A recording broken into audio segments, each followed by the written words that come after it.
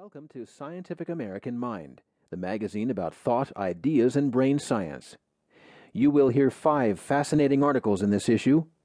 You'll find out how sexual desire and orgasm are similar in men and women, and how intimacy involves more than heightened arousal. You'll learn how humans actually identify a familiar face and interpret facial expressions.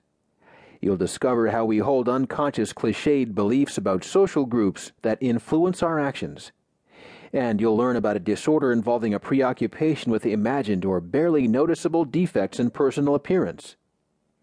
But we begin with our cover story, The Social Psychology of Success, about new research that explains why people's performance on intellectual and athletic tasks is shaped by awareness of stereotypes about groups.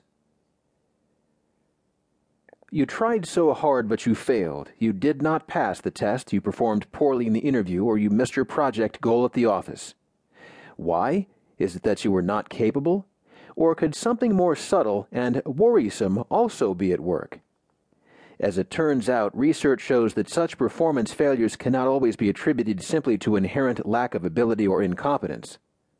Although some have jumped to the highly controversial conclusion that differences in attainment reflects natural differences between groups, the roots of many handicaps actually lie in the stereotypes or preconceptions that others hold about the groups to which we belong. For instance, a woman who knows that women as a group are believed to do worse than men in math will indeed tend to perform less well on math tests as a result. The same is true for any member of a group who is aware that his or her group is considered to be inferior to others in a given domain of performance, whether it is one that appears to tap intellectual and academic ability, or one that is designed to establish athletic and sporting prowess.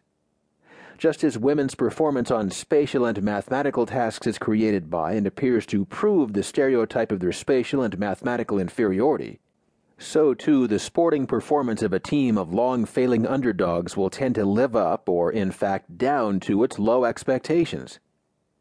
The social psychological research that has uncovered these effects is an important development of theoretical work initiated in the 1970s that focused on issues of social identity, looking at how people see themselves as members of a particular group and what the implications of this are. More important, however, social identity research examines not only how we both take on, internalize, and live out, externalize identities that are shared with our peers, other members of our in-group, but also how these things can change. This research helps us to understand the debilitating consequences of sexism, racism, homophobia, and the like, as well as to identify ways of addressing the problems they cause so that human talent and potential are not neglected or squandered. Part of the story here involves recognizing not only the stereotypes that can promote failure, but that they can also lift a person's or group's performance and be tools that promote social progress. Understanding these dynamics and the processes that underpin them enables us to think more productively about the conditions that allow ability to be expressed rather than repressed and that foster success rather than failure. Stereotype threat.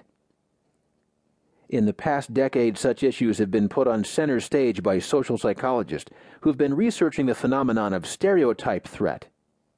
The impressive body of work they've built up demonstrates not only that such underperformance occurs, but also that it is especially common for individuals who are aware that their group is considered inferior to others with which